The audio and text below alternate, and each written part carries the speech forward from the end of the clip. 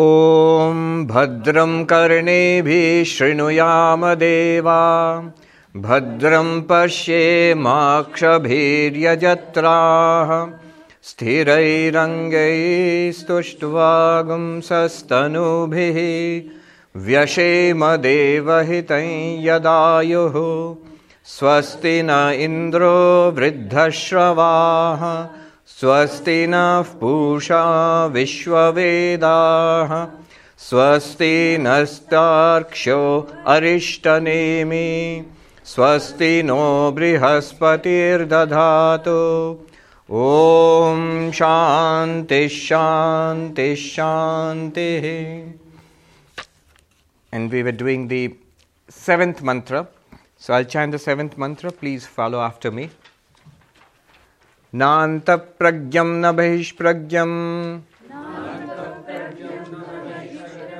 No bhayata pragyam na prajnanaghanam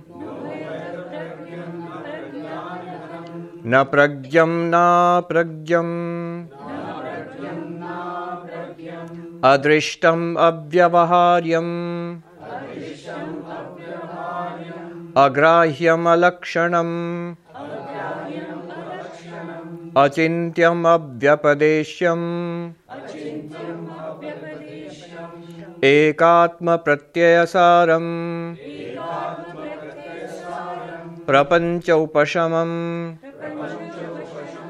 Shantam shivam advaitam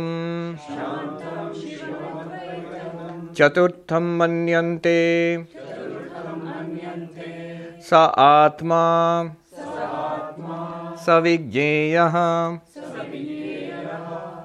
So the 7th mantra which we were doing is, this is the real nature of the self. This is the actual thing that the Mandukya Upanishad wants to teach. Adi Shankaracharya in his commentary, the text is structured in this way, the Upanishad, then Gaudapada's Karikas, and then Shankaracharya's commentary. So in the beginning of his commentary, Adi Shankaracharya on this Mandukya Upanishad and Karika, the first thing he says is, this thing which we are going to start now, Sarva Vedanta Sara Sangraha Bhutam. These 4 chapters which we are going to study now are the collection of the essence of the entirety of Vedanta. So all Vedanta is summarized in these 4 chapters. And all of this is summarized, or this the essence is of that essence, is in the 7th mantra.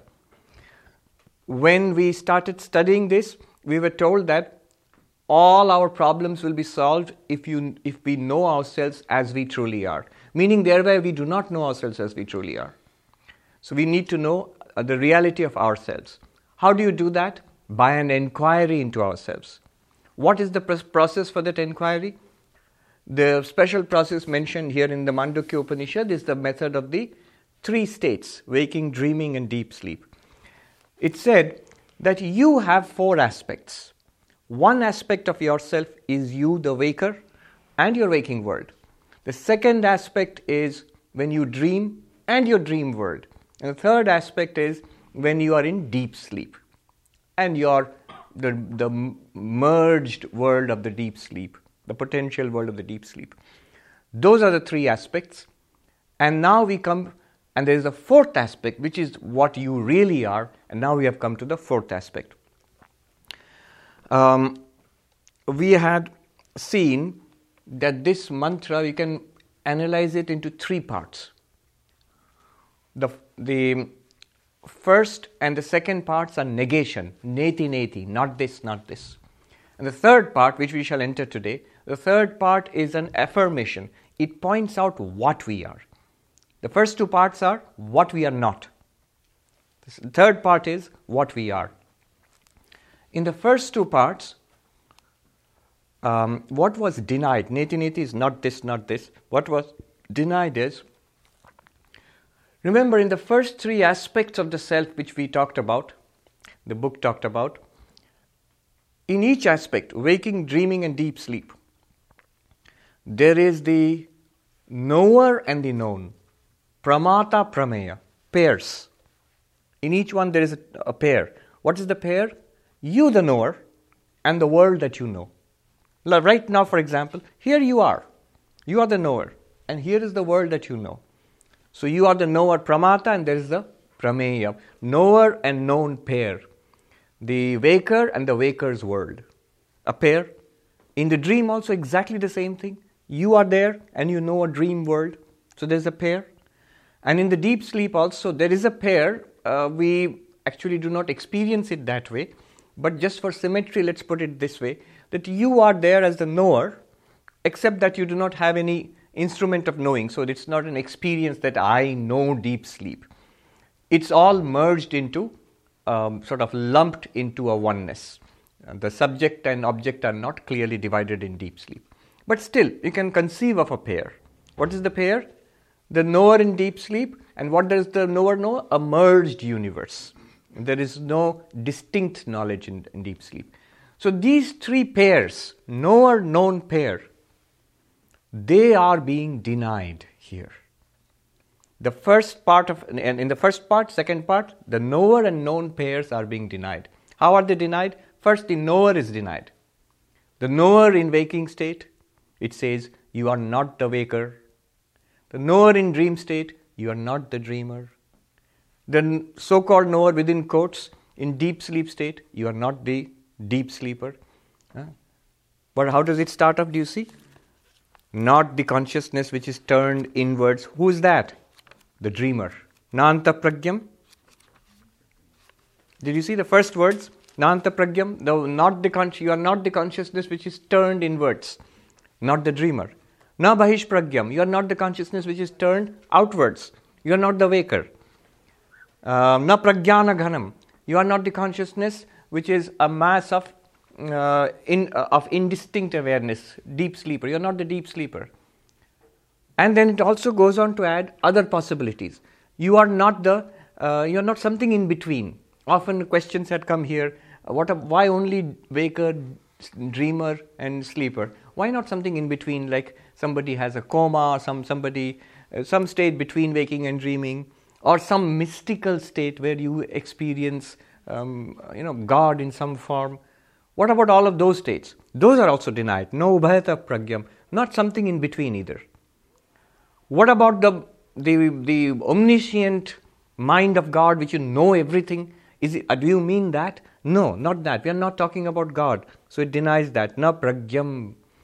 It denies that. That sarvagya, all-knowing consciousness of God, awareness of God. That also is not what we are talking about here. Na aprag. So no awareness, like a rock or a stone, nothing? No, we are not talking about that either. So all of them are denied. The knower which is familiar to us, the first half of the pair of the knower and known, that is denied.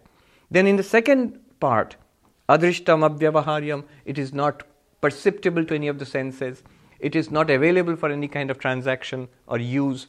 Agrahyam, it's not perceptible, it's not graspable by the organs of action, motor organs. So all of that is denied. What are they denying? They are denying the knowable. It's not anything that is knowable. The two pairs, knower and known. So here, what you see here, these are all knowables. You can either, they are available to your sight or smell or taste or touch or hearing, or you can go and touch them, you can grasp them, you can walk to them, you can talk about it. This is your knowable universe. This is also denied. It's nothing here. None of these.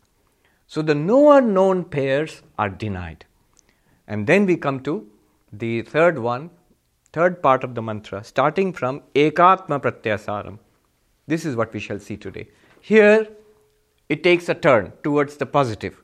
It's now trying to indicate what the Turiyam is, the so-called fourth, what it really is, what your real nature is.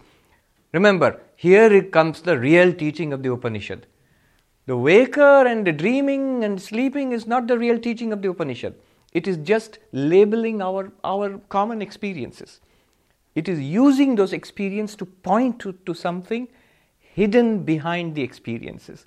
If I use the jewelry in a jeweler's shop to point to the material gold, I'm not really interested in the ring or the necklace or the the bracelet. I'm interested in the material gold. But unless I can use those jewels, I can't point out the gold either. Similarly, the three knowers and the three knowables are being used to point out the reality hidden by them, which is behind them, so to say. That is being pointed out. Why I'm using the language pointed out? You see, it cannot be said. If it could be said, it would have been said directly. But it can't be said. In fact, Shankaracharya, when he starts commenting on this one, on this mantra, the commentary of Shankaracharya on this mantra starts with an objection. The objection is very interesting. The objection is, you said, wait a minute, you said that the way of self-enquiry is that the self has 4 aspects. Let us examine each aspect one by one.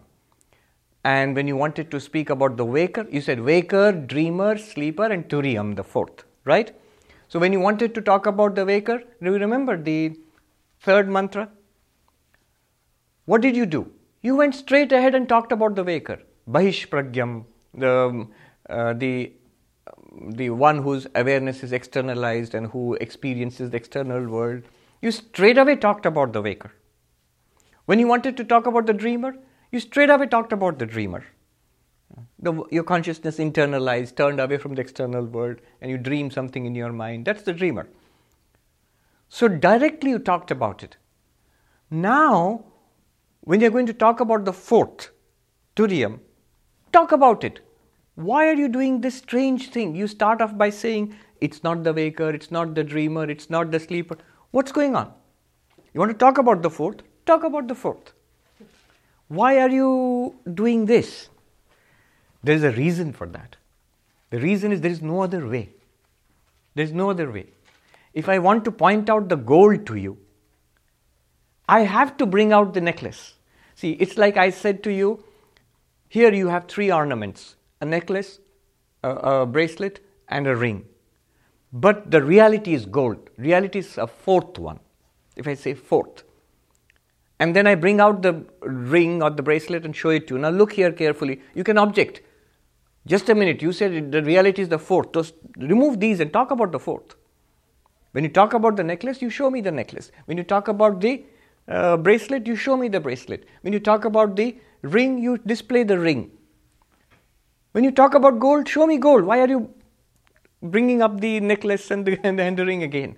Because there is no other way. The gold is right there, isn't it? You have to use that thing. So you have to use this waking, dreaming, deep sleep. Use it how? By denying them. By bringing them forward and saying, it's not this. Okay. But you said it's in and through these. Yes. So there is something that you have to deny here and something that you have to affirm. What has to be denied has already been denied. It's not the knower. It's not the known.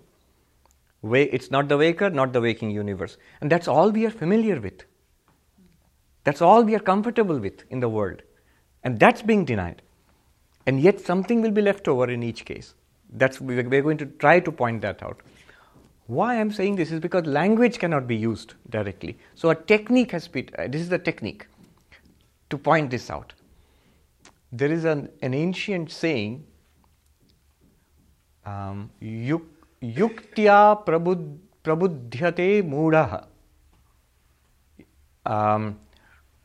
Tatvena prabudhyate, tatvena buddhyate pragyaha. The foolish, the less competent student has to be convinced with philosophy and reason and logic. The more competent, mature student, it's enough if you point out the truth to him.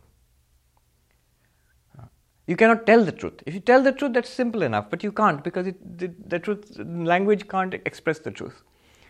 Now what can you do? One is you can point it out with philosophy, with logic, which is what most of Advaita Vedanta is. All this sophisticated reasoning you come across, all the teachings that I do here, most of it is reasoning and philosophy. Why I am not the body, 7 reasons to show why I am not the body, and so on and so forth. We might think this is fascinating. It is said to be the Dr. Radhakrishnan said it's the fairest flower of Indian philosophy, Advaita Vedanta. But the Vedantins themselves have this saying, it is for the foolish. It is for the less nimna adhikari, lower adhikari, the less competent student. Then what is the method for the competent student? The method for the competent student is pointing it out. Like Chinese have a saying, a finger pointing to the moon. The fool, if you point the finger to the moon, the fool will think that the finger is the moon and keep staring there. Not this, what it is pointing to. Similarly, what this seventh mantra is a pointer. Arundhati Nyaya. So the seventh mantra is a pointer. It points to something which we must grasp. Yes. I mean, there's, as you already know, some foolish philosophers who even deny consciousness itself. Yes. So if you deny consciousness itself, then you deny existence, because existence precedes consciousness. Correct. I mean, that's beyond foolish right there. Right. But it's incredible how some pretty smart people, really smart people, it leads me to wonder, are they zombies? They say that the brain is everything. There's nothing other than the brain. But the very simple thing, when you taste a cup of coffee, now what is happening is neurons are firing in your brain. There's no doubt about it when you are having the conscious experience of tasting the cup of coffee. But if you ask me, I'm not experiencing neurons firing. I'm experiencing coffee. That's right. I'm experiencing taste, warmth, smell, fragrance. And the brain, there is some neurochemical activity going on in the brain. That is true. How the two are related, you can't deny completely my experience. If you deny my experience, you're denying the conscious experience of everybody. You're denying life itself. You're denying the whole of human experience, of all kinds of experience. In fact, the universe goes dark if you say that. And there are people who actually deny that. This hard problem of consciousness. I might be one of those zombies. Mm. Because my question is, if it cannot be seen, if it cannot be heard, Yeah. if it cannot be thought, Yes. it cannot be. So none of the human faculties Yes. can let you experience the Turiya. No. In which case, how do people know that it exists? Because you can hear, smell, think, talk. And you have no other way of explaining If how. there is a bangle, there must be gold. Yes. And there is no other way of explaining how you can hear, smell, talk, think. The way of explaining this by saying that the brain does everything is no explanation.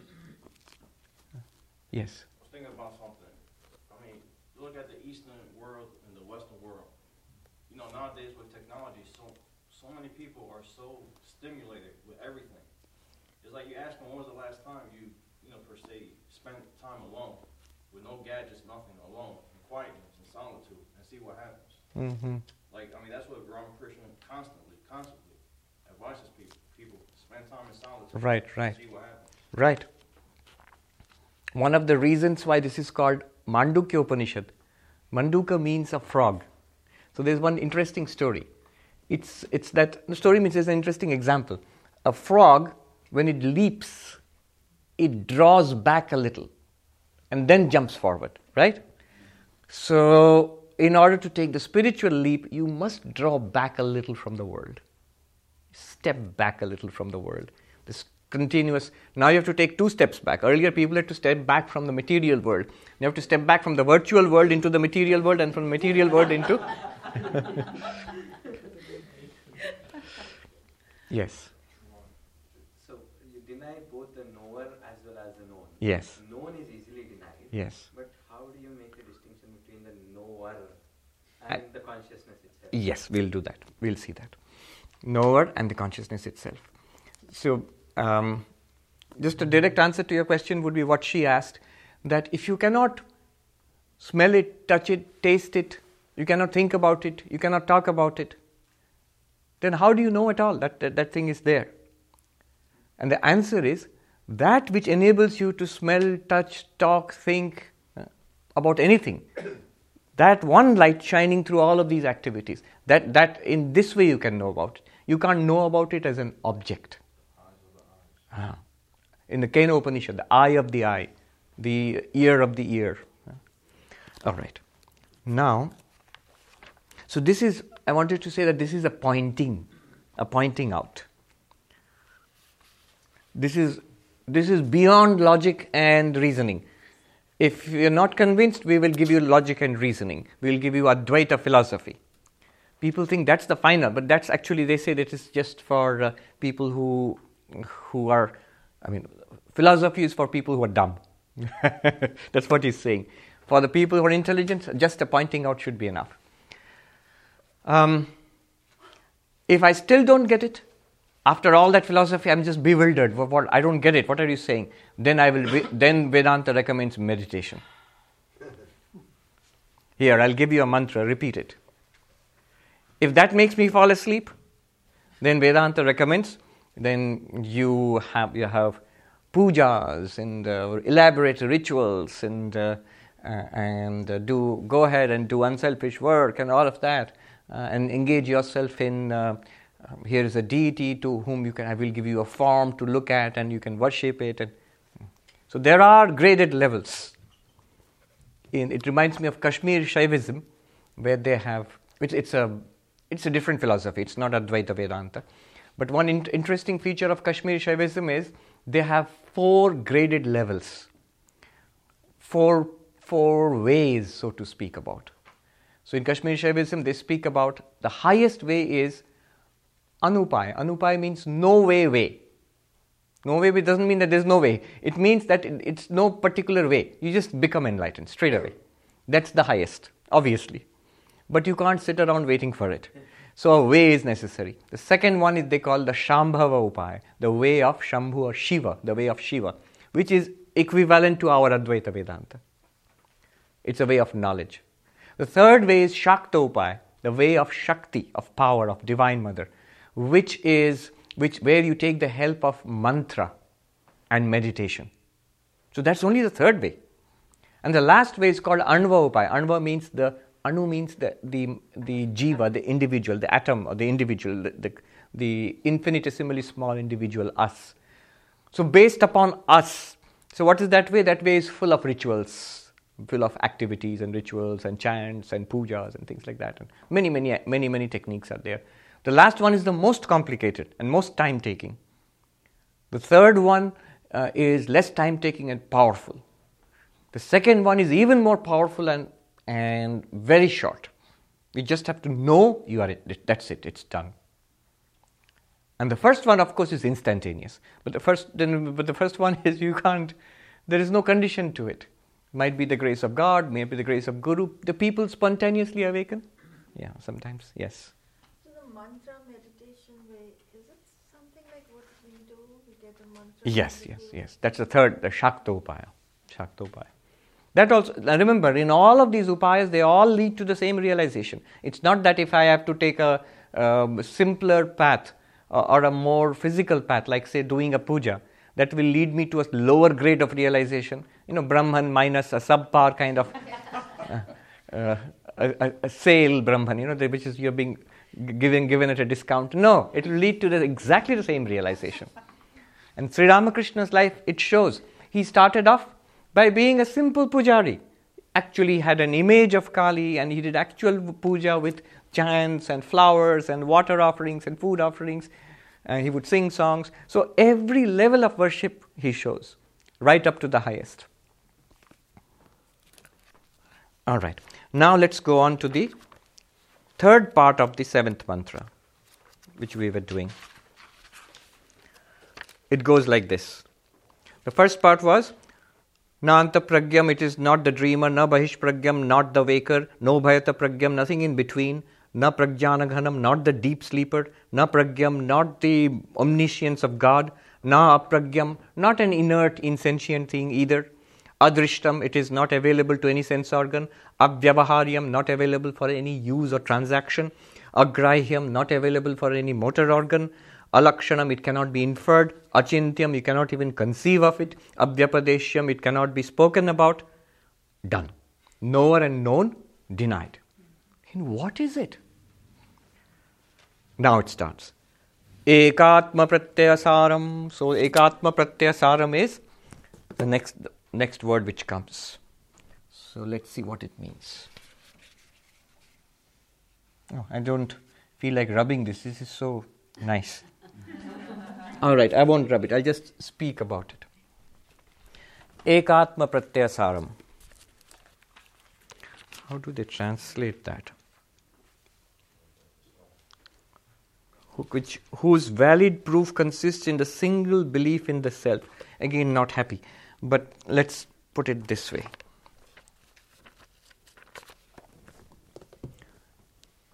Eka Atma Pratyaya Saram. Split up the word in three parts.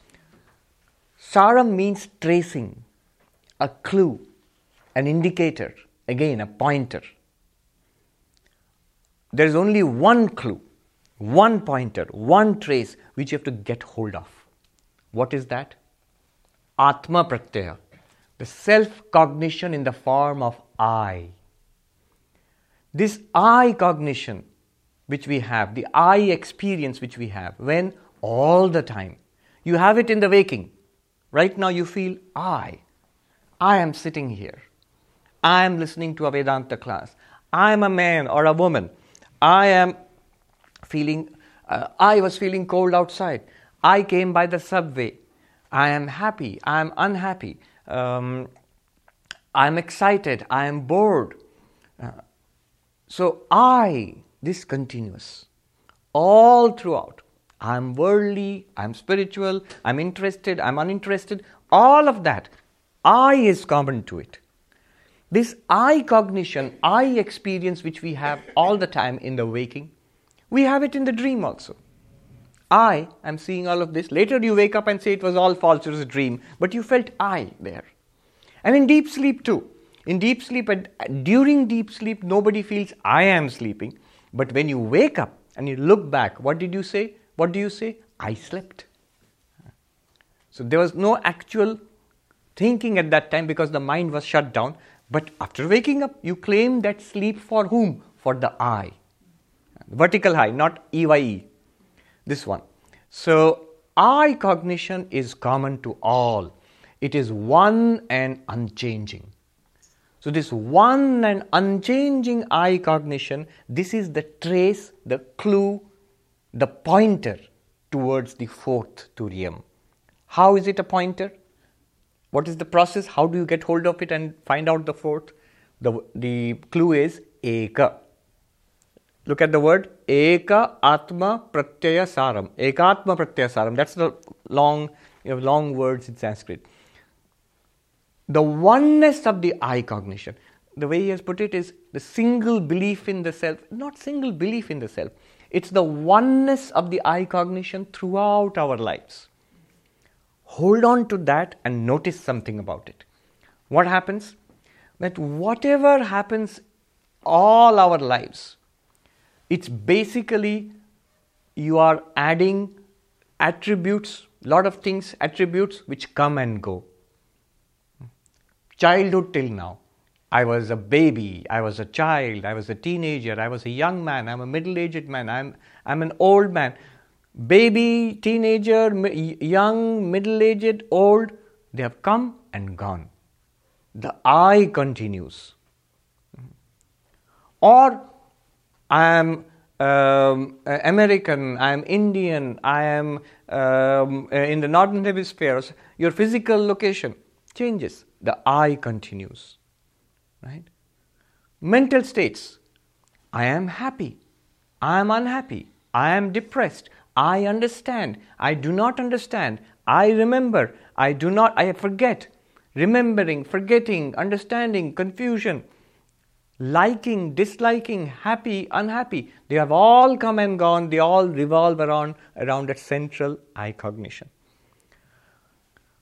These attributes come and go. Note this. Second, note that there is something common which lasts all throughout. What is that thing which is common which lasts all throughout? That I is common, but what is that in I which is common, which lasts throughout everything? Throughout babyhood, teenage, youth, middle age, old age.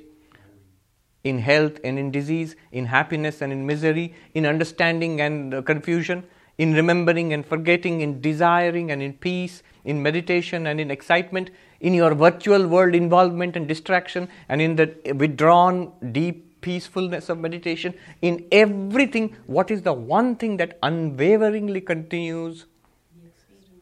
The experiencer. But what is put these two together. She said experiencer and she said awareness. True. She's experiencer. The I, that means the I, it continues. But what is the nature of the I? Awareness continues. Consciousness continues. The attributes of consciousness come and go. That consciousness, note that consciousness is not attached to any of the attributes, properties, qualities which come and go. Put it this way. We always experience the I as I am X. I am X. And in the place of X, you can put anything. I am X. In the place of X, you put anything. Happy, sad, tall, short, rich, poor, remembering, forgetting, desiring, peaceful, whatever you want to put. Now, bracket this aside and for the time being, focus on the I am. You will see if you drop the X, if you bracket it aside mentally, you can't physically stop it. Mentally, you will see what you are left with is consciousness, is awareness, is a pure bright light of awareness without any kind of coloration. The coloration comes and goes. Now, noticing this continuous, unchanging consciousness, this is the clue. This is the clue. Minus all attributes. Minus attributes means you're not supposed to erase all attributes. The attributes, the qualities, the experiences, they come and go. The awareness in which they come and go is one and constant. I remember in Canada when I was giving a retreat, just outside my room there was this beautiful lake. And early in the morning I would see the bright sun in the lake. You would see a blue sky and you would see a bright sun. And then if it got cloudy, it would be dark and clouds in the lake itself. And at night, maybe you would see the dark sky, maybe with a shining moon in the lake itself. So, what is there in the lake? I see blue skies and sun. I see cloudy skies. I see darkness with the moon. And it revolves. And yet the truth is, there is no blue sky or sun in the lake. There never were any clouds in the lake. There never was any dark sky or moon in the lake. What was there all throughout, unchanging? Water. Water. That's what we are saying now. It's not waking. It's not dreaming. It's not even deep sleep. It's just consciousness. Waking, dreaming and deep sleep are because of the activity of the mind. Activity of the mind generates waking and dreaming. Inactivity of the mind gives you the experience of deep sleep. And yet, in all of them, unchanging is awareness. So this is the meaning of Ekatma Pratyasaram. The whole approach of Mandukya Upanishad, waking, dreaming, deep sleep, is basically to enable you to see that the awareness is associated with waking, dreaming, deep sleep experiences. Then mentally, with an act of understanding, drop mentally waking, dreaming and deep sleep and be aware of awareness. There's no other way of putting it. Sri Ramakrishna used this term. What exactly happens at enlightenment? Because you can't know it with the mind. He says, Bodhe Bodhai. Consciousness realizes itself. Bodha means consciousness. Consciousness conscious of itself. There's no other way of explaining it. It's not consciousness knowing itself with the mind. It's not consciousness seeing itself with the eyes or touching itself with the hand. It's consciousness without hands or eyes or mind, aware of itself through awareness. That is enlightenment. It is just the water, whether early morning or whether cloudy skies or whether night and the moon, none of them are actually there in the water. It's just the water all the time. Though you see all the time, this is happening. Okay. So, keeping this aside mentally, intellectually for the time being, focus your attention on this. Our attention goes so much to the experienced world that we forget the consciousness in which all this is experienced. Our attention goes so much to the bright blue sky and the sun, we forget that it's in a lake.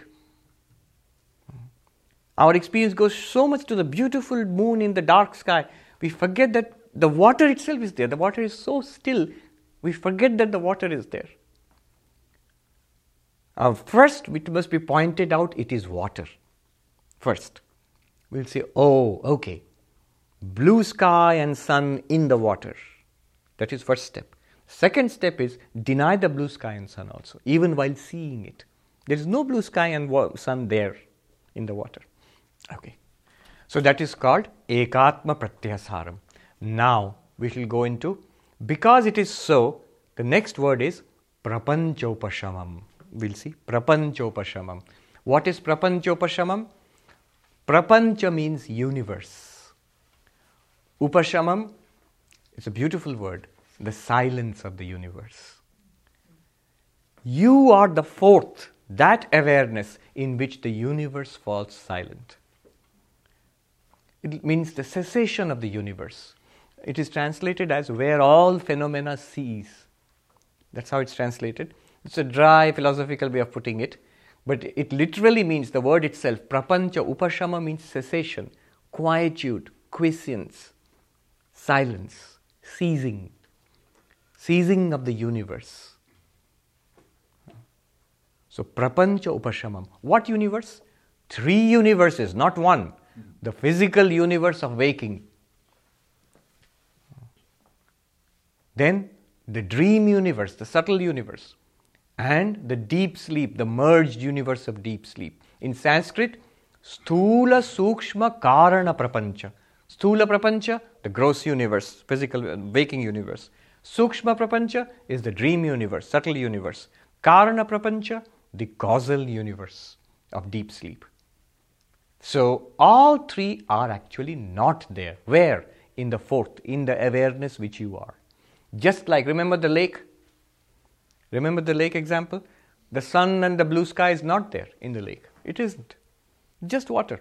I'll come to you. The cloudy skies, the clouds are not there in the lake. Just water.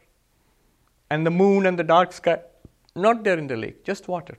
So just like that, the entire waking phenomena, the entire dream phenomena, and the merged causal state of deep sleep are not there in the awareness where they appear. Having said that, the self-realized souls, the avatars, Yes. some say, oh, I should come back, reincarnate, help humanity. Yeah. Isn't that similar to saying, well, let me go back to the dream to have my pizza that I left over? No, it isn't. When we would say, I want to go back to the dream to have pizza, it's something like pizza, it's something different from me. It's really there, and I am this guy who loves pizza, so I need to have that pizza. That's ignorance. Whereas an enlightened person who might say, I want to come back, is that I myself in all these forms am suffering from ignorance. That might be the attitude. The suffering is real. I'm not saying it's wrong, but it seems like very similar. No, that's what I'm distinguishing. I'm distinguishing the two. When I say I want the pizza, I clearly say I am this person and the pizza is different from me. And I need to put it in my mouth to enjoy the taste. That's why I need the pizza. I am a subject, that's an object. And it is a separate reality, that's why I need to add it to me. I will be complete. I will be full if I eat the pizza. But the enlightened person doesn't see that way. The enlightened person sees, if I am the awareness, in me alone all of this is appearing. So that guy, all those people in the world, they are none other than me. Their suffering is my suffering. So that might be an attitude of an enlightened person. So I'll go back to help them to that realization which I have got already. So, yeah. It comes from oneness, it does not come from difference. But when that person say, well, there's nothing to say because there's no one that's bound. True, it might, there are enlightened people who might say that. It depends on the attitude. Remember, these are models, what we are talking about, to point you to an enlightenment. What will happen after you get enlightened? Will you look back upon the world and say, I need to help everybody and bring everybody to this beautiful place I am in, this realization? You might, then you become a Buddha. Or will you say, it's all a dream, this oneness is all that exists, let me merge into it and be there forever. Then you disappear beyond the range of human experience forever. Because in this realm of reality, the oneness, regardless of how you see it, is like...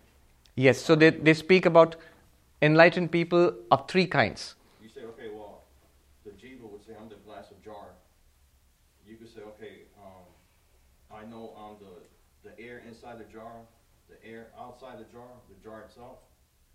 So this world will be like, okay, the jar is still there until I die. You break the glass of jar. Is it something like that? Because...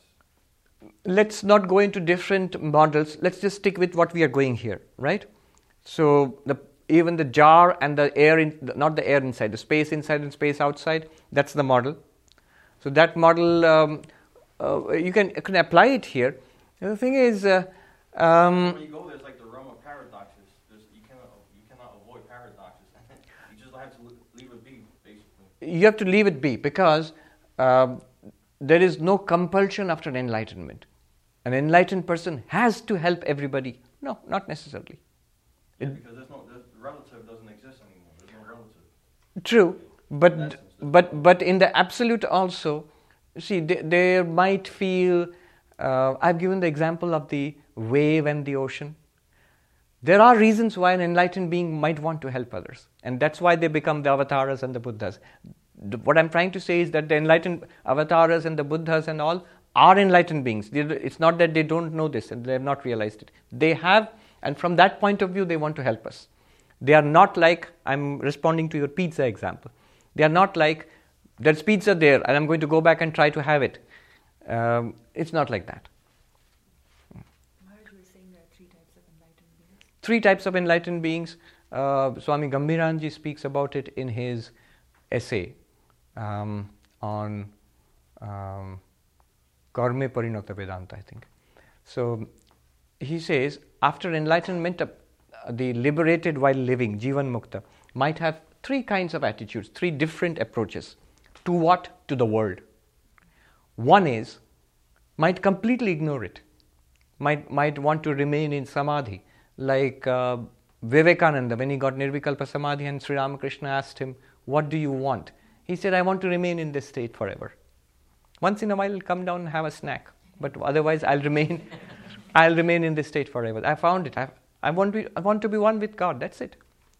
And Sri Ramakrishna condemned him for that. He said, fie upon you, I thought you will be this great tree under whose shade thousands will find rest and succor. Here you are only thinking about your own liberation. But that's not to say that's a low state. That's possibly the highest state that humanity can ever endeavor for. So that's incredible, being one with the divinity.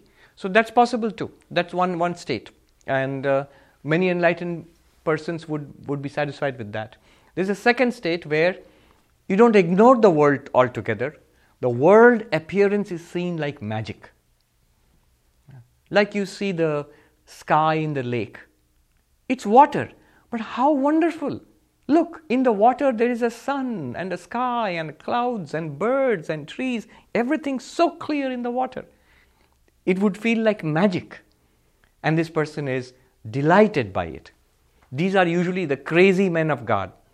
They look like madmen to us. There was this person in Dakshineshwar, in the Kali temple, a yogi, who would stay all day long meditating in his hut, but once in a while would come out of his hut and look at the temple and the river and the sky and say, wow, wow, wonderful, wonderful, bravo, and go back into his meditation. And there were a number of such crazy people who visited, enlightened people who visited Dakshineshwar. There was a person would dressed in rags and long beard and unkempt looking, and he had, I think, a plant in his hand. A mango tree in his hand, a little seedling, a mango tree in his hand. Why, nobody knows till today. And he walked into the Kali temple. People thought he was mad, he was mentally ill or something. But when he walked into the Kali temple, he chanted a hymn to Kali. And in Sri Ramakrishna's words, the whole temple vibrated. It's like the mother, came alive and, looked at him. So, and Sri Ramakrishna said he was a fully enlightened being, but acting like a crazy person. He said the whole temple shook with that, with the chanting of that person. So that's the second attitude towards the world, a magic show. And the third attitude is the enlightened person's heart melts with compassion. Here are all these beings, and he recognizes they are none other than me. He recognizes fully the feeling of oneness, but I must lead them out of illusion into reality. So that person becomes an avatar, no, that person doesn't become an avatar. That person becomes a teacher, world teacher. Yeah. The Bodhisattva ideal, for example. Anyway, now we are now going to dismiss the world. So prapanchopashama. Prapanchopashama means the quietude or cessation of the three universes: gross universe, subtle universe, and the causal universe. Sthula, sukshma, karana, prapancha, trayam. Nisheda. Nisheda means negation. Now, note one thing here. I'm going to make two statements. One is, reality cannot be negated. That which is cannot be negated. And that which is not, unreal, need not be negated. Negated means what? What do I mean by negated? Understood to be an appearance by knowledge, falsified by knowledge. Take the example of this snake and the rope. If it's a real snake, no matter how much you keep saying it's a rope, it's not a snake, nothing is going to come and bite you. It's you cannot realize it to be false by an act of knowledge if it's really a snake. Okay? And second, if there is no snake that you see there, no false snake, then there is no need to negate anything, no need to see the falsity of anything. It's not there. What needs to be negated? The error called the snake. Are you with me? There is really a rope. I mistake it to be a snake and then I get scared. Then I need to be shown that it's not really a snake, it's just a piece of rope, it's a harmless piece of rope. That's necessary. Let me put it in another way. What needs to be corrected? If somebody tells the truth, there are three things I'll tell you, three statements. Somebody tells a truth. Somebody keeps silent. Somebody tells a lie. Which one needs to be corrected? The third one. The first one cannot be corrected because he has told the truth. The second one need not be because he has not said anything, silent. Third one needs to be corrected. Are you with me? A lie needs to be corrected by the truth. So, in the same way, the real cannot be challenged. The real cannot be negated, cannot be challenged, cannot be corrected. The unreal need not be corrected. It's like being silent. If something is not there at all, then no need to talk about it, no need to do philosophy or Advaita about it. But what needs to be corrected is something that is neither real nor unreal. In Sanskrit, na sat, na asat. Sat means that which is. Asat means that which is not. Is there anything in between which is neither is nor is not? Yes. What is that? For example, the snake rope. It is not. There is no such thing as that snake is not there. But we cannot say that it's not there either because we saw it. So it's a mistake. It needs to be corrected. A mirage water. Mirage water. The water is not there. It's not real. But it's not unreal either because we saw it. We saw something there. We thought it's water. And it needs to be corrected because we are in error. A dream. Nothing in the dream whatsoever happened. When you wake up, you say nothing happened. It's just a dream. good dream, bad dream, a nightmare. It didn't happen. But you cannot deny that you saw it. That you cannot deny. So it needs to be corrected that it's just a dream, it did not happen. So errors, dreams, illusions, they need to be corrected. The truth cannot be corrected, it's true. That which never is experienced need not be corrected. But that which is experienced wrongly, incorrectly, in illusion, in delusion, that needs to be corrected, and that can be corrected by knowledge.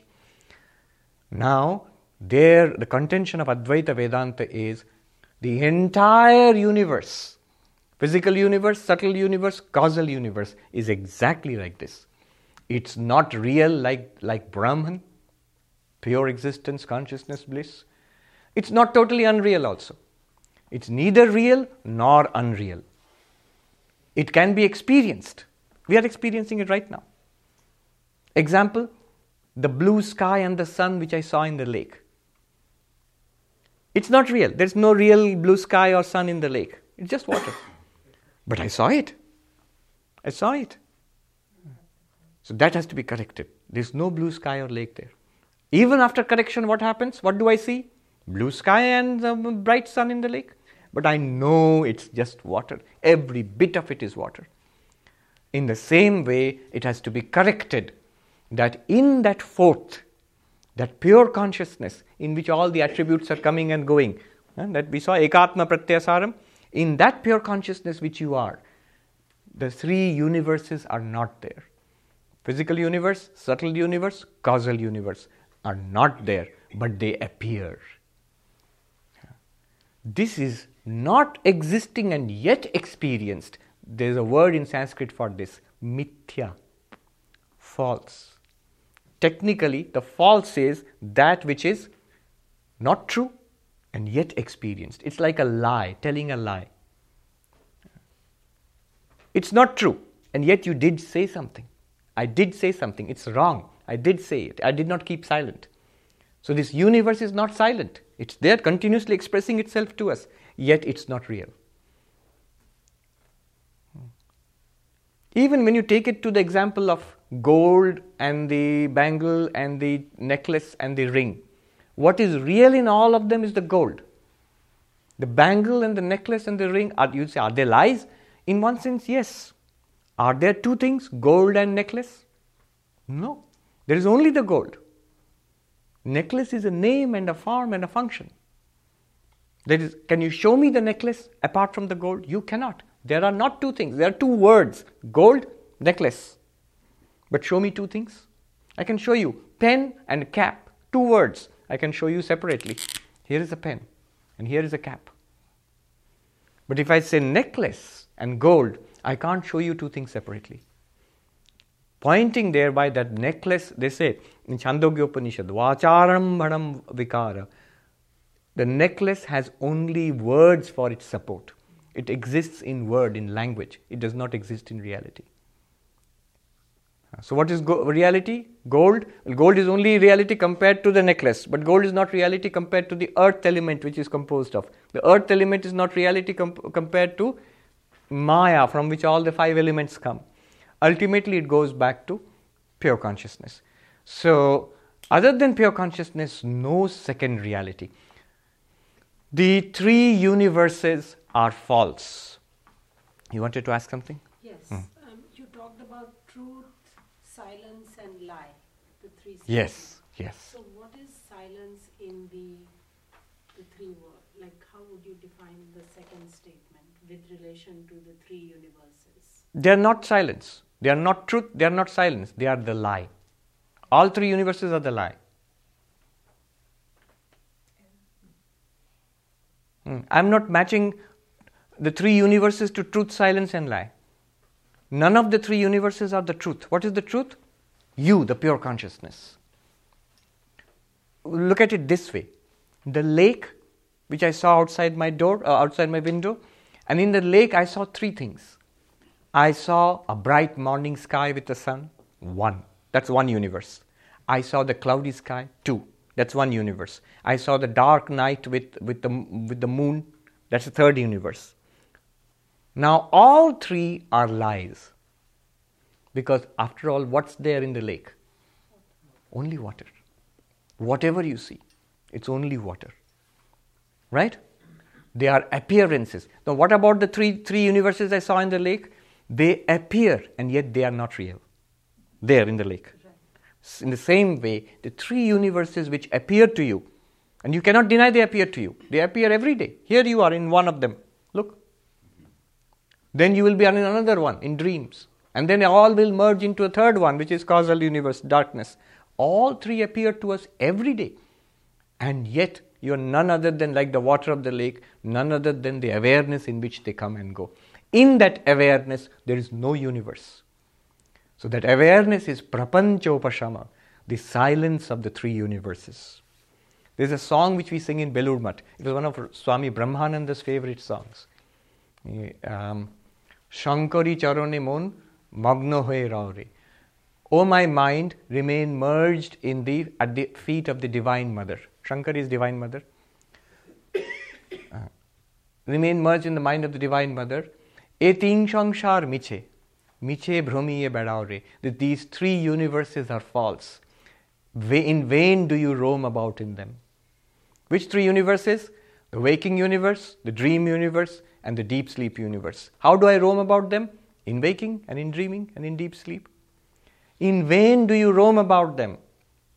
Roam about in these three universes. Roam about means I'm trying to make a living in these three universes. I'm trying to make a living in these three universes. But never, if it was possible, if you ever succeeded, Godspeed to you. But we have not succeeded.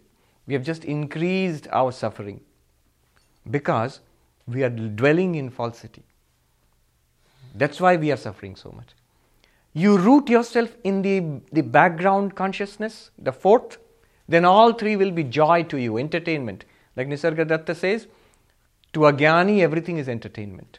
To the enlightened person, everything is entertainment. The all three universes, you look at the lake and admire the beauty of the morning sky and the sun in the lake, and admire the melancholy of the clouds in the lake, and enjoy the beauty of the darkness and the moon shining in the lake, knowing all the time none of them are true. They all come and go. What persists is the lake. Right? And those three universes, they are false, they come and go, and they are none other than the lake itself. You are asking, the lake is in and through all of them. Every bit of those three universes are the lake. Now the lake is something different from me, but here you are the reality. So everything in this universe is false, and also everything is in this universe is you. Don't do a equivalence, then I am false. No. False means they seem to be separate realities, they are not separate realities. I am all of these in what sense? I am the consciousness in which they appear, in which they have no separate identity. I alone appear in all these forms. Yeah. Imagine if you were the lake itself. This is what it's saying. You are the lake. Prapanchopashamam. Silence of the three universes. Alright. Now, note something. That which you see in a dream cannot be counted in the waking. True? I had a cookie which I liked very much. Then I went to sleep and I gobbled up 3 more cookies in dream. And when I wake up, I say, oh, I have exceeded my sugar intake. I have taken 4 cookies. No, you have not. I've taken only 1 cookie. The 3 cookies of the dream cannot be counted. They don't exist. If you win a lot of money in the lottery in a dream, that cannot be counted either, unfortunately. But at the same time, if you get a ticket in a dream, that also is not to be counted. You don't have to turn up in court to pay the no, you don't have to. So none of them, neither the good, nor the desirable, nor the undesirable things in a dream are to be counted. In other words, there's something I'm driving at. The 1, 2, 3, waking, dreaming, and deep sleep universes are not to be counted. Why? In the 4th, they have no existence. They appear, but they have no existence. So the 4th has no second. You, the pure consciousness, which is the fourth, with respect to waking, dreaming, and deep sleep. Actually, waking, dreaming, and deep sleep are not separate from you. It's not 1, 2, 3 and you are fourth. No, you are the one without any second. What happened to those three? They have no independent existence apart from you. Therefore, you are one without a second. Advaitam. But you see the next, there will be a word Advaitam. Shantam Shivam, Advaitam. I'm jumping ahead. I've not forgotten the two words Shantam and Shivam. I'm jumping ahead to Advaitam. Non-dual. That consciousness, which is Ekatma Pratyasaram, which is traced by the one unchanging I cognition. In that consciousness, the three universes disappear. They cannot be counted. So that one consciousness is non-dual, without a second reality. You are non-dual, you are Advaitam, without a second reality. That is clear? These two words are very important. Prapanchopashamam, Advaitam. The cessation of the three universes, or the silence of the universes in you, and the non-duality of consciousness, which you are. These two words are very important, and Gaudapada Acharya, he will write 2 chapters on them, each word. He will write a chapter, the second chapter is entirely on Prapanchopashama, the silence of the universe, the falsity of the universe.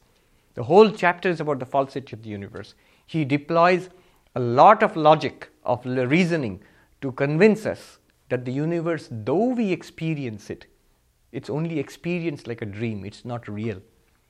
That's the second chapter. If you want to understand why Advaita keeps on harping on the unreality of the universe, unreality of the world, then the second chapter is for you. We'll study that eventually. The third chapter, Advaita Prakaranam, which means a chapter on non-duality. The whole chapter is written on this word Advaitam. How are you non-dual? How can we understand it through reasoning and experience? Not just because the Upanishad says so, but reasoning and experience. That's the third chapter. So 2 whole chapters. I think the second chapter there are 38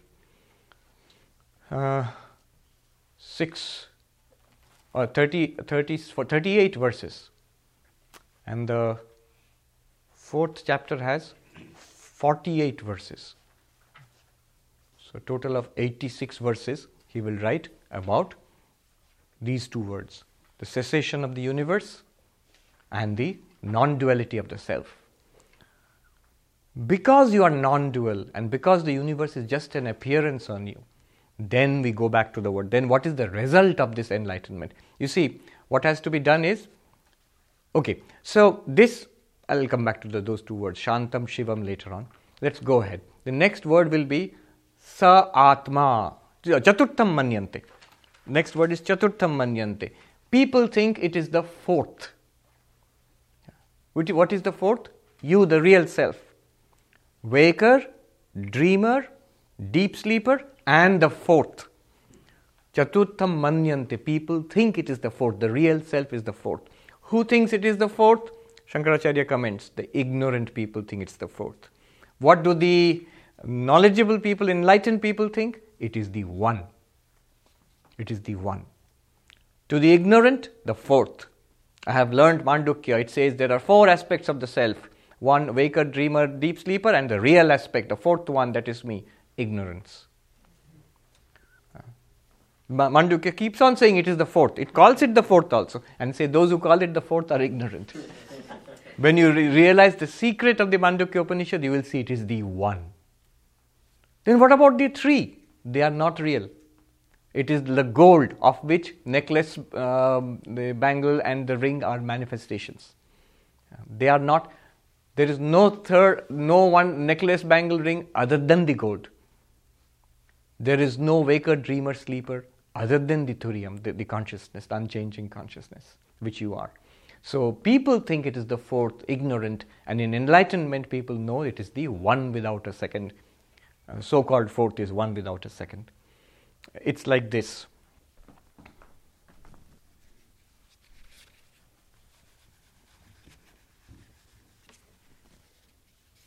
Oh, good, we are doing well for time. So,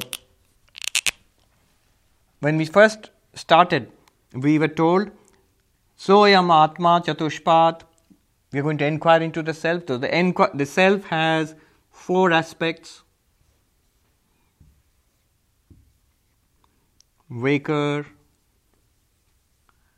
dreamer, sleeper, and Turiyam. Now he's saying this is wrong.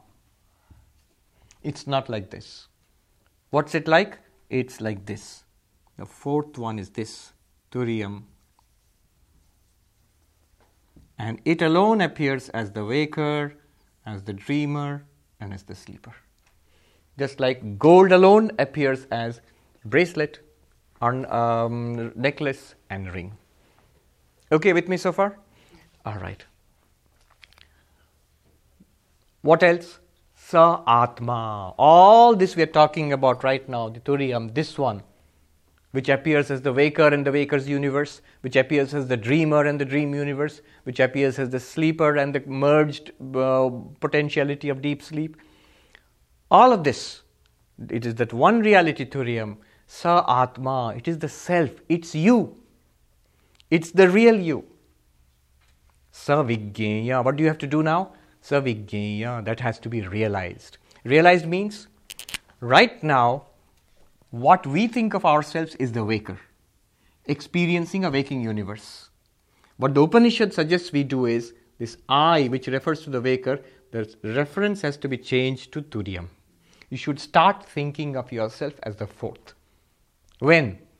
Oh, after realization, when I get samadhi, or at least when we complete the Mandukya course. No, from today, right now onwards. It won't be any problem at all. It will be all for the good. The sooner you start, the better. It's just acknowledging the truth about yourself. Try to take that standpoint. And the one awareness in which this body and mind has come, and I'm experiencing a waking world. Soon this will disappear from this awareness which I am, and a dreamer body mind will come and experience a dream world. Soon that will disappear and will experience a blankness. Again the waking will come back. I am the one untouched consciousness. And the waker and the waking world are none other than me. I experience myself as the waker and the waking world. I experience myself as the dreamer and the dream world. That's easy to understand. That I experience myself as the dreamer and the dream world. Just like that. From the pure consciousness point of view, I alone am the waker and the waking world. The whole waking state is nothing nothing more than like the sunlight and the sky reflected in the lake. So I am that consciousness. Sa Vigneya, you have to realize this. Start thinking about it. Start thinking that you are it. Aham Brahmasmi, I am Brahman. Right now. You will find it's not difficult. It's not difficult. It will be interesting. Life will become very interesting very soon. That's one. Then what will be the result? Now let me go back to the words I had left earlier. Shantam Shivam. Shantam means peace. Not peaceful. The mind can be peaceful. My world can be peaceful. It can be quite peaceful outside, snowy and quiet and all. That's peaceful. But you are peace itself. Your name is peace. The mind may be peaceful, may not be peaceful. But you are peace itself. Shantam. This peace, what does it mean? The end, the cessation of all misery. The end of all suffering. The moment you shift, right now if you do that shifting, you are beyond all misery. Because all misery is in the waking universe and it affects the waker. All misery is in the dream universe, it affects the dreamer. And deep sleeper has no misery as such, but the seed of all misery is there in the deep sleep. It will come out the moment you wake up and or you dream. So, deep sleeper, potential misery, potential for mischief. Dreamer, plenty of mischief there. Waker, lot of mischief. I mean, it's like miserable world. Buddha said, Dukkham, Dukkham, Sarvam Dukkham. All is dukkha here. But from the Turiyam point of view, you can look at the Buddha and say you are a Buddhu. I'm joking. Buddhu means fool. Buddha means the wise one. So No, the Buddha is not the fool, of course, but the Buddha actually stands here and says to us who are here that all your life is misery. From this point of view, no misery. Shantam. What problem does this have? Nothing. No problem at all. Okay. By the way, we're going to do a different meditation today, just now. I'm almost done. We'll do that meditation where we'll actually try to stabilize ourselves in the Turiya. You might think that's a really ambitious thing to do. It's not. It's considering how you are it. Why should it be ambitious at all? You've always been it and it's always available to you. Shantam. And one more word remains, Shivam. Shivam means Ananda, bliss. So your real nature is, this one is bliss itself. Shantam Shivam. Remember, the whole promise of Vedanta was, what will happen at the end of all this exercise? Dukkha exactly. Remember the promise, the selling point. Dukkha nivritti ananda prapti. What we want in life. This is what connects Vedanta, which might seem like airy speculation and philosophy, with our day-to-day requirement of life. We want wellness. We want happiness. We want peace. We want to overcome suffering. That is what is promised here, and that's what the two words stand for. Shantam, transcendence of suffering. Very important word, transcendence. Remember, when the waking universe comes up in the lake of your awareness, it will bring with it all its suffering. If the body has cancer, it will bring with its cancer. If Ramakrishna's hand was broken when he fell down, his samadhi and enlightenment don't change the fact that the hand is broken in the waking appearance. So all of that will come. But here, the lake, it transcends because it's real and that is not real. It transcends. It's not affected by any of that. So remaining in this awareness, you can experience this within yourself without any problem. Transcending the suffering, Shantam, and Shivam, being bliss. So attainment of bliss and transcending suffering was the promise, and that is what is attained if you stabilize yourself here. So you said to experience Turiya as that which is within you, that is the experiencer or the awareness, and that's part of everything. How, when I try to... It's neither the experiencer nor is it part of everything. No, but it's just the opposite. It's the core of the experiencer. It is the light behind the experiencer. That together with the body mind become the experiencer, pramata. It's not part of everything. Everything is part of it. And everything is not part of it also. All right. But my question is this, that when you ask to imagine, or to, just now you said, think of yourself as that consciousness.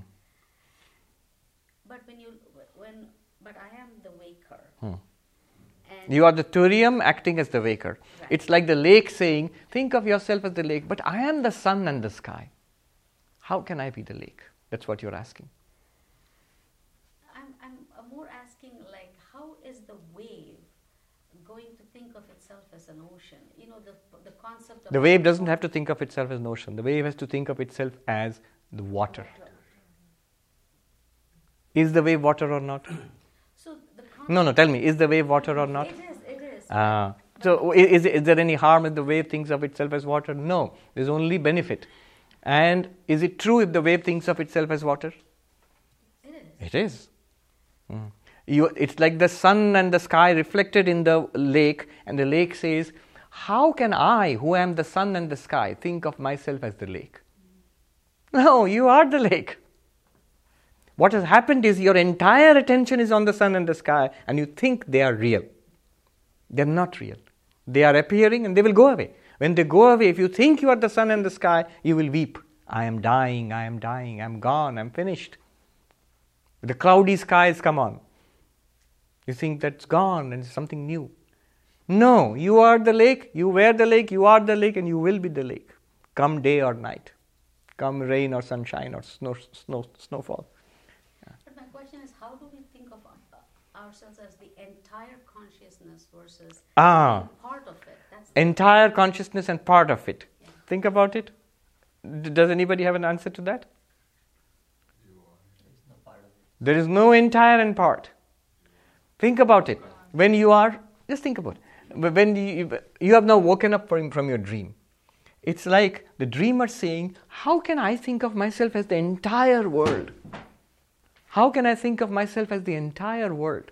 But when you wake up you don't have to go to Turi, you have to wake up from dreamer to waker. Are you not the entire world of the dreamer? Yes. From the consciousness point of view, again, the language is important. You are not entire consciousness or part of consciousness. Entirety and part are all appearances in consciousness. Consciousness itself has no entirety or parts. When you think of yourself as entire and part, that is Vishishtadvaita. This is the crucial difference between Vishishtadvaita and Advaita. Part and whole relationship, Vishishtadvaita. Oneness, a radical oneness, Advaita, non-duality. Okay, there's no other. There's no whole and part also. There's no big and small. See, when I say ocean, wave and water, it's still the feeling. You know what the feeling will be? The ocean has lots of water and the wave has a little bit of water. So I am the water and ocean is also water, but not quite exactly the same water, because ocean has lots of water and I am only a little bit of water. No, don't extend the example. That's why the examples are double-edged swords. They will put an idea into you. They can clarify something, but they'll put an idea into your mind which will take a lot of hard work to clarify. Yeah. There's actually, you say a left-hand path, a dangerous path is not recommended, but some people have ventured through that. Which one? Which path? Lucid dreaming. Yes. Yeah, tell me. Lucid dreaming and the waking world, there's like a grayish line. You're really not going to tell the difference. You talk to people, you smell people, and then when you wake up, you don't know if you're dreaming again or Right. awake. So, I mean, it's a dangerous path, but some people do take that path. It's useful. The Tibetan Buddhists have something called dream yoga. In fact, they did it at the Rubin Museum last year. They had a program. You had to sign up for it. Then you go to the museum in your pajamas, and then you get to sleep. You can choose the Buddha you want to sleep under. So the Buddha's statue is there, or the picture icon, and you sleep there with your bedding, and you dream. You say, what if I don't dream? Don't worry about it. They'll take care of it. You go to sleep, and somewhere in the night you'll be woken up by these people in white lab coats or whatever, and they're going to immediately, they'll wake you up when you are in REM sleep and ask you about your dreams, and so night after night they will take that. So, and then it is analyzed. Not in a Freudian sense, but for this purpose, to see that there's no difference between waking and dreaming. Like the Chinese philosopher who dreamt he was a butterfly, and he woke up and he thought, am I a philosopher dreaming that I am a butterfly, or am I a butterfly dreaming that I am a philosopher? So that's the danger of the lucid dreaming path. I had a friend, a monk, a long time ago, when he was a student, he practiced this. And he said he stopped. The two experiences melted into each other. And he stopped. He got a bad shock when the two worlds became interpenetrated. There were elements and people and events from the dream world coming into his waking world. And so he could not tell the difference. And that alarmed him so much he stopped doing that. But it's a very interesting experience. Yes. Swamiji, I have a bit of a problem with the Advaita aspect of it. If we are saying that the gold is what is real and it is just appearing as the necklace of the ring. Right. Then because of Maya. Yeah. And then we are also saying that Maya is just gold, ultimately. Because there is nothing else nothing separate from Maya. Yeah. Then if there is nothing separate, then why would there be a necklace or a ring? Why just there isn't. Just go, but why is it just not gold in no form? Why is there no form? Why is there sometimes form and sometimes no form? That's what you're saying. Why do we, here for example, why do we cycle through waker, dreamer, sleeper, waking, dreaming, deep sleep? Why not pure consciousness as pure consciousness? That's all, right?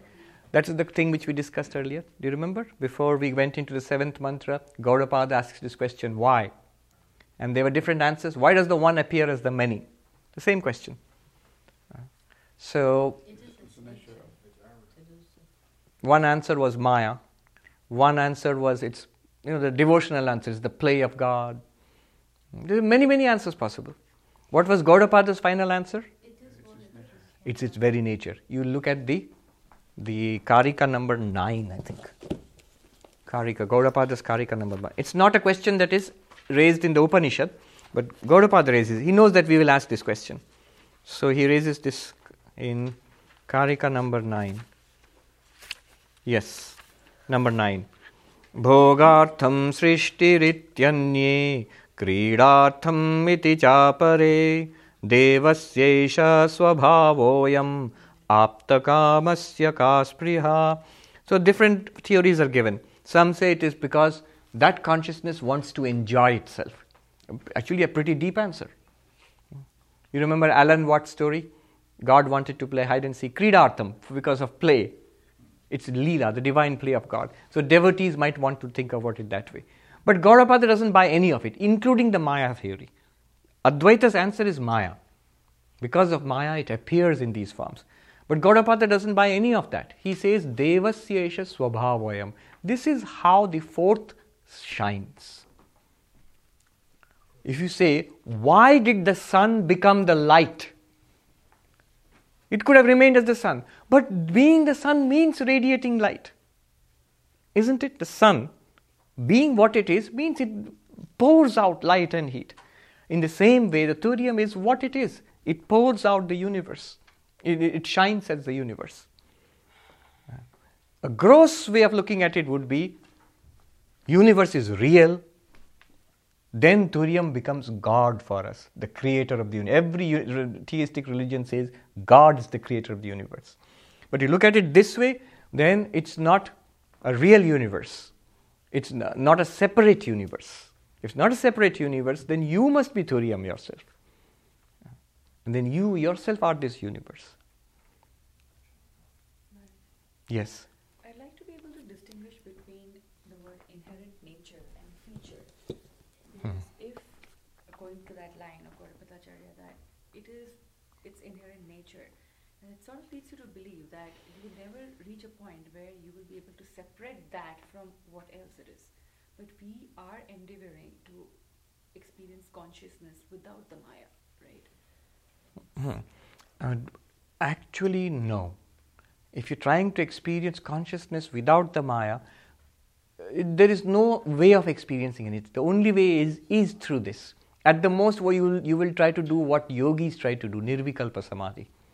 Shut it all down and remain as this for a while. You know what Gaudapada would say to that? Why go through all that trouble? You get it every night in deep sleep. You get it in ignorance. The yogi gets it in knowledge, in awareness. There's a use to that, because through that nirvikalpa samadhi, when you come out of it, you become enlightened. You know the truth. In deep sleep, you come out of it, you're just refreshed. That's all. So, but the only way we see is this. What else can it be? Other than this means you want to shut this down. So Shutting it down is going into a potential state, into a blankness. Either you will see a blankness, or the subtle universe, or the gross universe. And there's no harm to it, because they are now entertainment, they are movies, they are Hollywood now. It's the separation and the reality and your limitation that makes for misery and horror. If it's oneness, there's no misery. It's all joy. All right. Now, I'll just share one or two points which I had noted from Shankaracharya's commentary, very interesting points. Then we'll go into the meditation. Did you have a question? Did somebody have a question? No. No? All right. Here is Shankaracharya. He has a question. I have mentioned this already. I'll read it out. It's from Shankara's commentary. So he starts with a question. When the Atman has been declared to have 4 aspects, and 3 aspects have been described, it seems obvious that the 4th is different from these 3. That's why you say it's 4th. So you should tell us about it. Why are you starting by saying it's not the waker, it's not the dreamer, it's not the sleeper? This is the question which we raised earlier. This is how Shankaracharya starts his commentary. Answer. It is only by denying the imagined snake that one gets access to the rope, which is the substratum of the illusion. If I say, if you are seeing a snake, I tell you the reality is the rope. What will you do? You'll start running around looking for a rope. But if I tell you, it's not a snake, look closely, it's a rope, then only you will find the rope. Denying the snake is part of realizing it to be a rope. Correct? Similarly, you have to start by denying all this to see the underlying reality. You have to start by saying, it's not a sky and a sun and a moon and a clouds, it's a lake. All right. Realizing the fourth, an intuitive grasp of the fourth, requires us to realize the falsity of the three. The fourth is the substratum of three appearances. Then, next question. Is Turiya, the fourth one, quite apart from waker, dreamer, and deep sleeper? Your question, Is Turiya a separate entity? No. Turiya, if it were totally separate from the three, then what will happen? For want of a door to enter into the Turiyam, it would always remain unknown to us. If it were something entirely separate from the three, all that we know are these three. If it's a fourth reality, all I'm giving you are three ornaments: a necklace, a bangle, and a ring. Now if I tell you there is a separate reality called gold, if gold is something separate from those three, you'll never get the gold. You have only those three. We have only these three in our experience. So it is not something separate from them. Then a related question. The three states differ from each other, right? Waker, dreamer, and sleeper, they differ from each other. Waking, dreaming, and deep sleep. Because the events of the waking, if you eat and go to sleep, there's no guarantee that you won't be hungry in your dream. You might be. It doesn't affect. The three states and their differences are all false. All imagined or superimposed on the reality, Brahman, which is called Turiya. In reality, the waker is none other than Turiya, the sleeper and dreamer are none other than Turiya. Let me ask you a question. So, Swamiji, from your first question, it appears, is it right that my understanding that Turiyam exists in and through these three experiences that we go through, but it exists even without those? Even without them, yes. So, but we can only experience it through these because that's our experience. Yeah. These three are experienced because of Turiyam. That's what Turiyam does for these three. And what do these three do for Turiyam? They manifest Turiyam. Yes. Yeah. But the difference is this. These three depend on Turiyam for their existence. Turiyam does not depend on them for their existence. Yes. Then in that case, Maya is not an inherent nature of Turiyam, right? Because we just said that it exists without it. It is possible for Turiyam to exist without these three manifestations. True. Then why must we say that Maya is an inherent nature, or as we learned, Gaudapadacharya gave an explanation, that it is the very nature of Turiyam. Yes. True. No, Maya is not an inherent nature of Turiyam. Your question is, why are these three appearing? That was the question.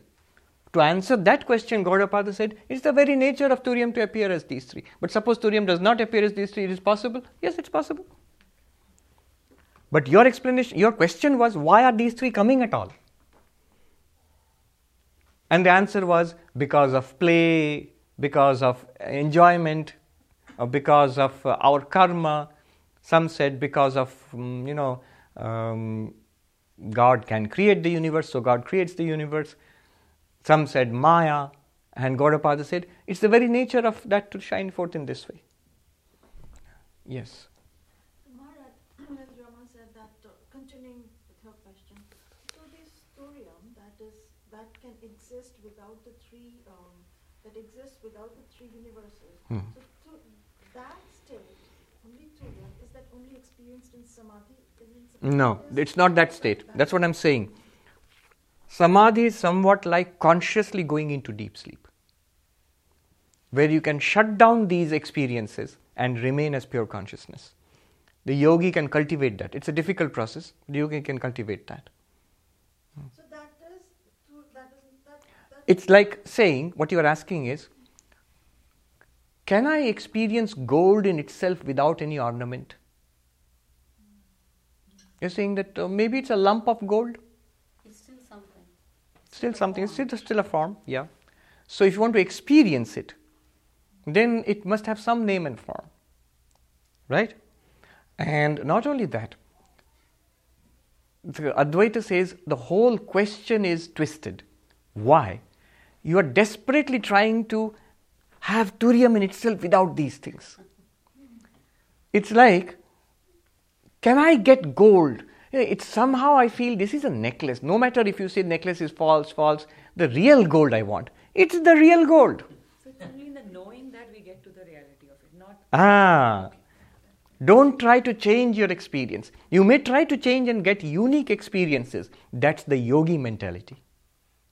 The Advaita mentality is whether you see Turiyam as in deep Nirvikalpa Samadhi or you are having a cup of coffee into your breakfast, Advaita says it's exactly the same. It's a very radical statement. But I won't say it. It's damaging to religion and so. So I won't say it again. It's a damaging statement. Maharaj, how then, when a person goes into samadhi, the person comes out enlightened. But people like me, when we go into deep sleep, I go into deep sleep, I remain me. So if in samadhi, that state is not experienced, how does the person get enlightened? Because you read Yoga Sutra. What is the whole purpose of yoga? Yoga chitta vritti nirodha. Yoga is the suppression of the modifications of the mind. If the modifications of the mind cease, then for the yogi, your waking universe, dream universe will disappear. And yet it will not be deep sleep also. We have not fallen asleep. We have consciously shut down the mind. Then you realize, after all of this is gone, I still am whatever I was. When your mind starts functioning again, when you come out of samadhi, you will realize, I am not the waker. I am that which I experienced in samadhi. That's enlightenment. It's like watching a movie and telling you that, see, the movie is not real. The screen behind the movie is real. One good way of understanding that is to switch off the movie and show you the screen, then put on the movie again. Then you will understand the movie, what the movie is and what the screen is. This is the movie. This is the screen. So the yogi going into samadhi understands that after coming out of This is a very subtle point that many people do not understand. See, we are very nicely going along, sailing along. You might think you're beginners, but you're asking questions which after years of study in yoga and Vedanta, people come to this epiphany. Oh, enlightenment is not possible in Nirvikalpa Samadhi. When is enlightenment possible? Enlightenment is knowledge. Knowledge is possible when the mind works. So, you may go a very prepared mind. The moment the flash of knowledge comes, that person may be thrown into Samadhi. So, Samadhi may come just after enlightenment, or after Nirvikalpa Samadhi, when you wake up, you are enlightened. But the flash of knowledge, I am Turiyam, not the waker. I am Brahman. That cannot happen in Samadhi because the mind is shut down there. Yes. The knowledge comes in the mind and it removes the ignorance in the mind. In Samadhi, what remains? Turiya alone remains. Does Turiyam have ignorance? No. Does it need knowledge? No. But what needs knowledge is the waker. So when you come up, but that's yoga. What Vedanta says, why go to all that trouble?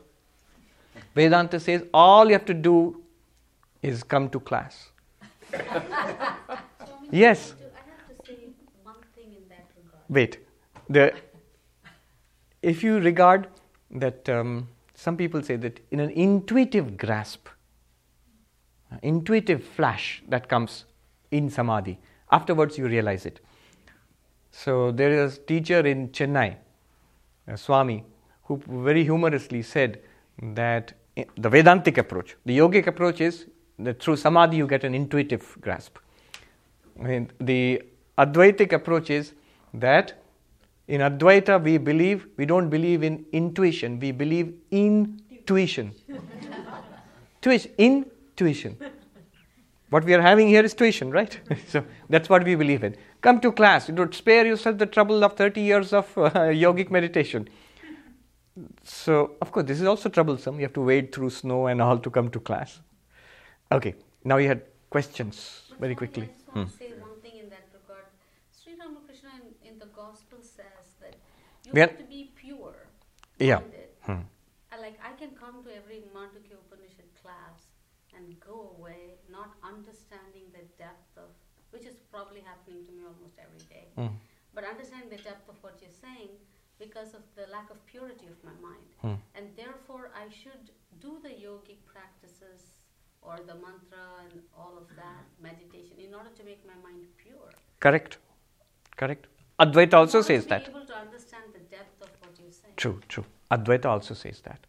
Advaita says that, here is the teaching. Did you get it? No. Okay. What you do now is Karma Yoga, Bhakti Yoga and Dhyana Yoga. Meditate. Here is the deity, here is a mantra. Worship the deity, love God, do unselfish activities.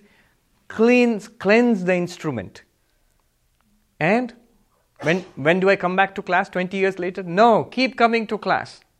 Keep coming to class, you never know when it might awaken. And you see, one thing is, just by repeated listening to this, how much of it becomes clear? It's now, I can see it. I don't know whether you appreciate it or not. I've been teaching for more than 25 years now. So I can see quite clearly how far along people are. Many people are beginning to get it. It's beginning to clear up, at least intellectually it's beginning to clear up. What is this about? What are they talking about? The thrilling thing is they're talking about you right here, right now.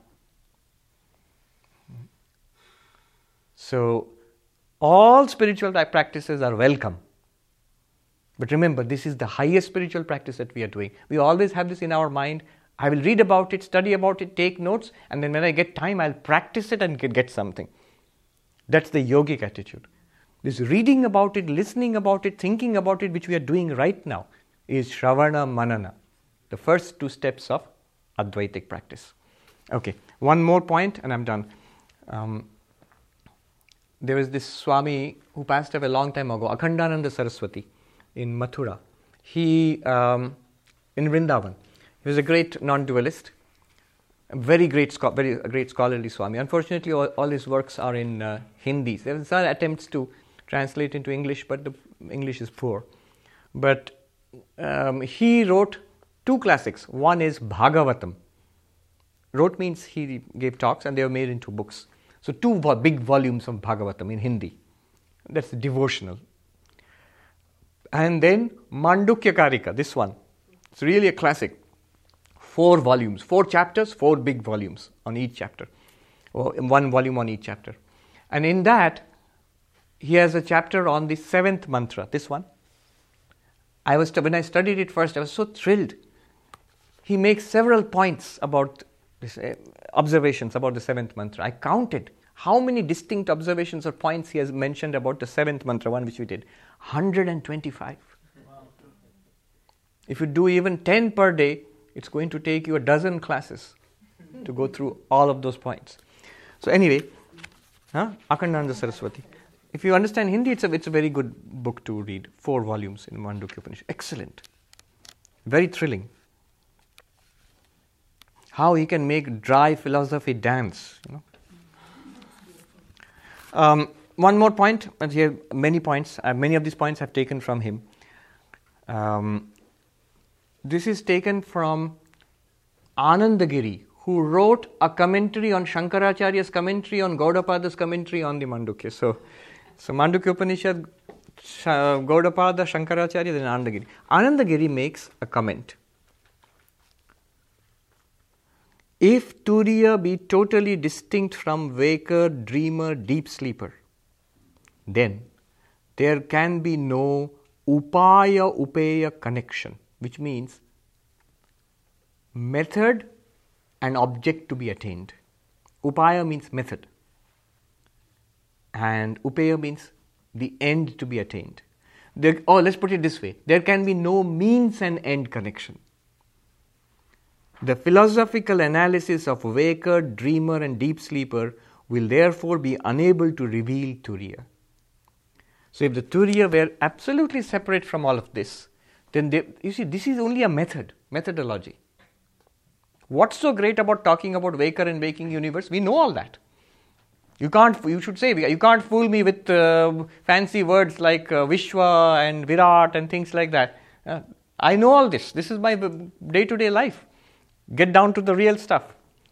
And the Upanishad has only one real stuff to say, Turiyam. So this is the end which to be realized. This is the means.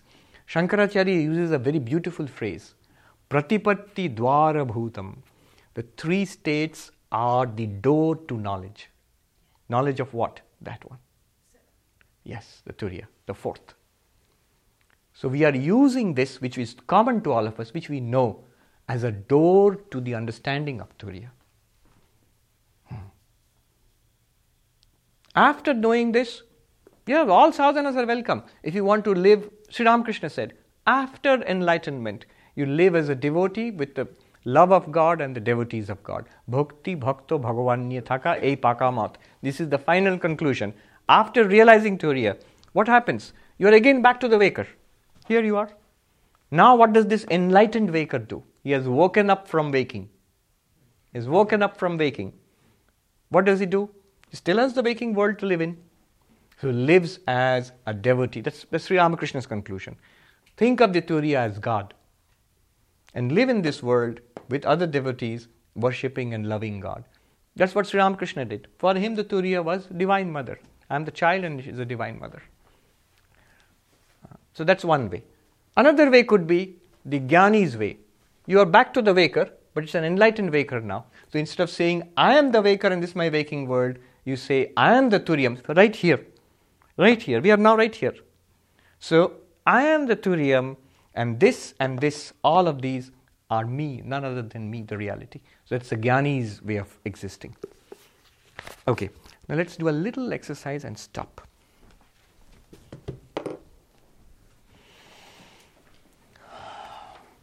Just put everything down and sit relaxed. Nothing short of realizing the Turiyam right away now. 5 minutes. All of this, the Bhagavad Gita I was reading, Krishna's teaching on meditation makes perfect sense if you look at it this way. You know what he says? Let the mind be guided by the intellect stabilized in this knowledge. With your intellect, steady in this knowledge. Guide the mind and the senses. Stabilize yourself in the self, which is Turiyam. Do not think of anything else. The moment you think of anything else, these three will come up.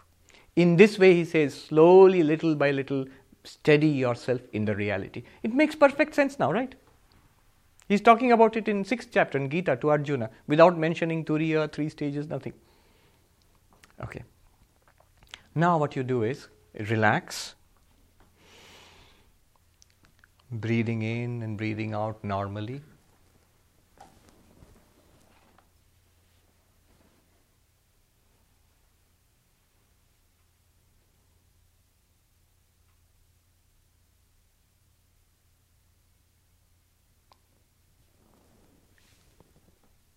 All right. Now open your eyes. Look at the world. center your consciousness, your awareness in the eyes, if possible in your right eye. Center means I am here. Who am I? I am here. I am looking out into the world. This is my world, waking world. I am the waker in this body. Here I am in this eye. This is the first aspect.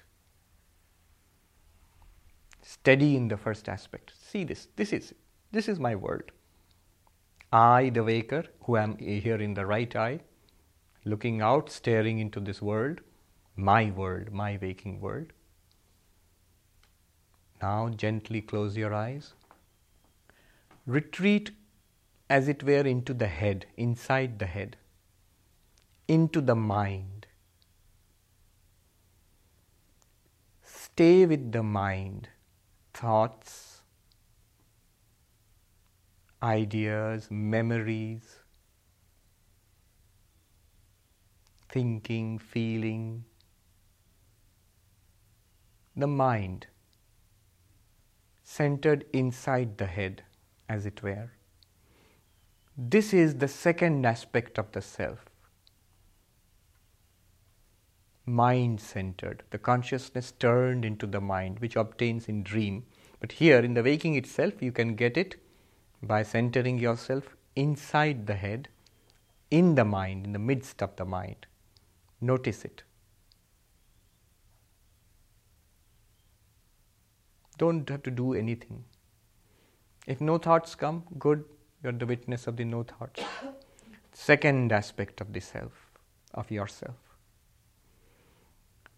Now slowly descend your awareness, center of awareness, to a space in the middle of your chest, inside your chest. The center of your chest. Imagine a luminous space. Settle down there, your center of awareness, and there itself, powerfully imagine the state of deep sleep. You cannot hear anything, see anything, smell, touch, taste anything. No external world. No thoughts and memories. You don't remember your name. You don't see any images or dreams. You don't recall anything. You don't desire anything. Even the thought that I am in deep sleep, that also goes away. Be in that space within your chest. Quiet. No external world. No mental world. Quiet.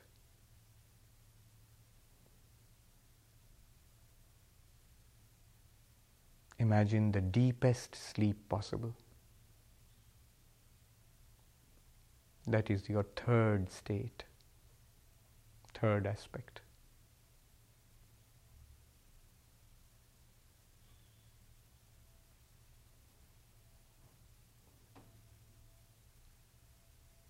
Nothing outside, nothing inside. Like deep sleep.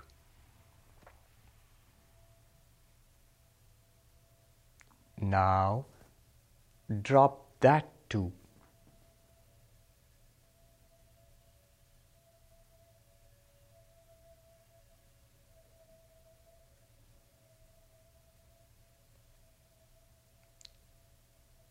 You are not aware of an external world. You are not aware of thoughts and emotions. You are not asleep.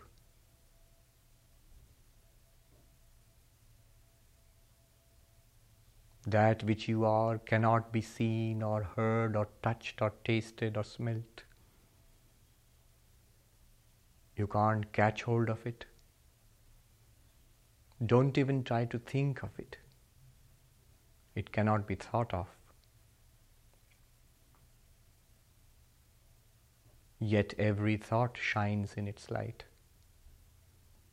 You cannot speak of it.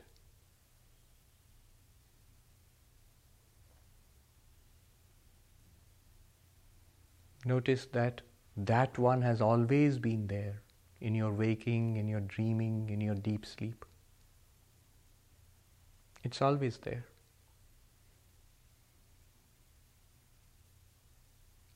Yet it is beyond the three universes of waking, dreaming, deep sleep. It is prapancha upashamam. It is peace itself, shantam.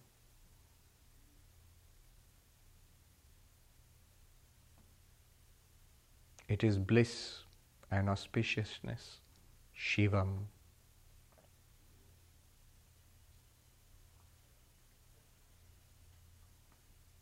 It is the real you, the Turiyam.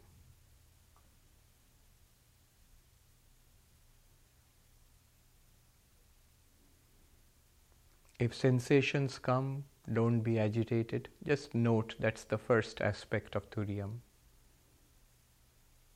If thoughts and emotions come, questions come, feelings come, don't be agitated. That's just your second aspect. If nothing comes, a blankness, a tiredness, a restfulness, that's just your third aspect. All of them come and appear and disappear in the light which you are, the Turiyam.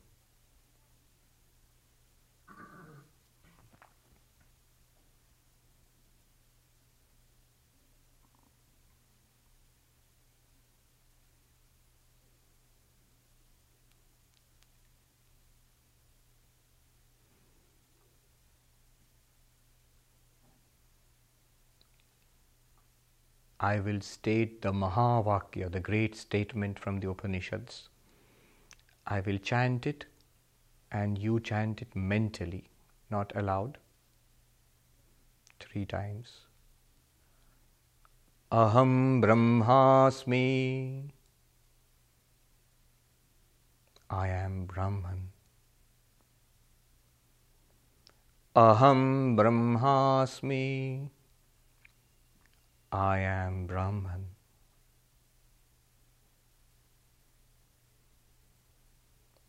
Aham Brahmasmi. I am Brahman.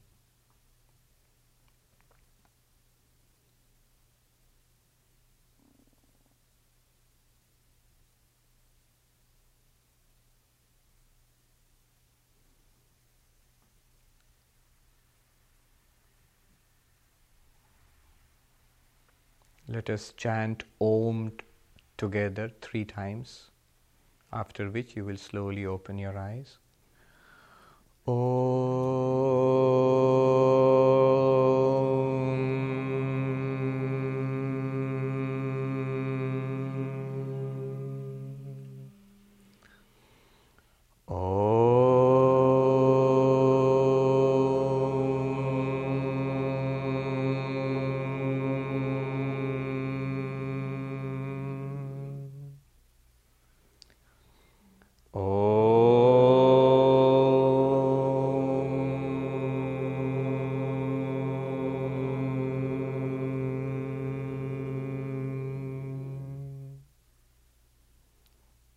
You can open your eyes if you like.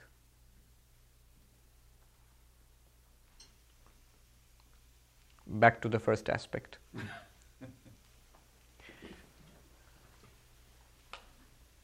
Remember, it's a very common sense and rational approach. You're not even pretending that we went into some mystic state. No, we are all along in the waking state.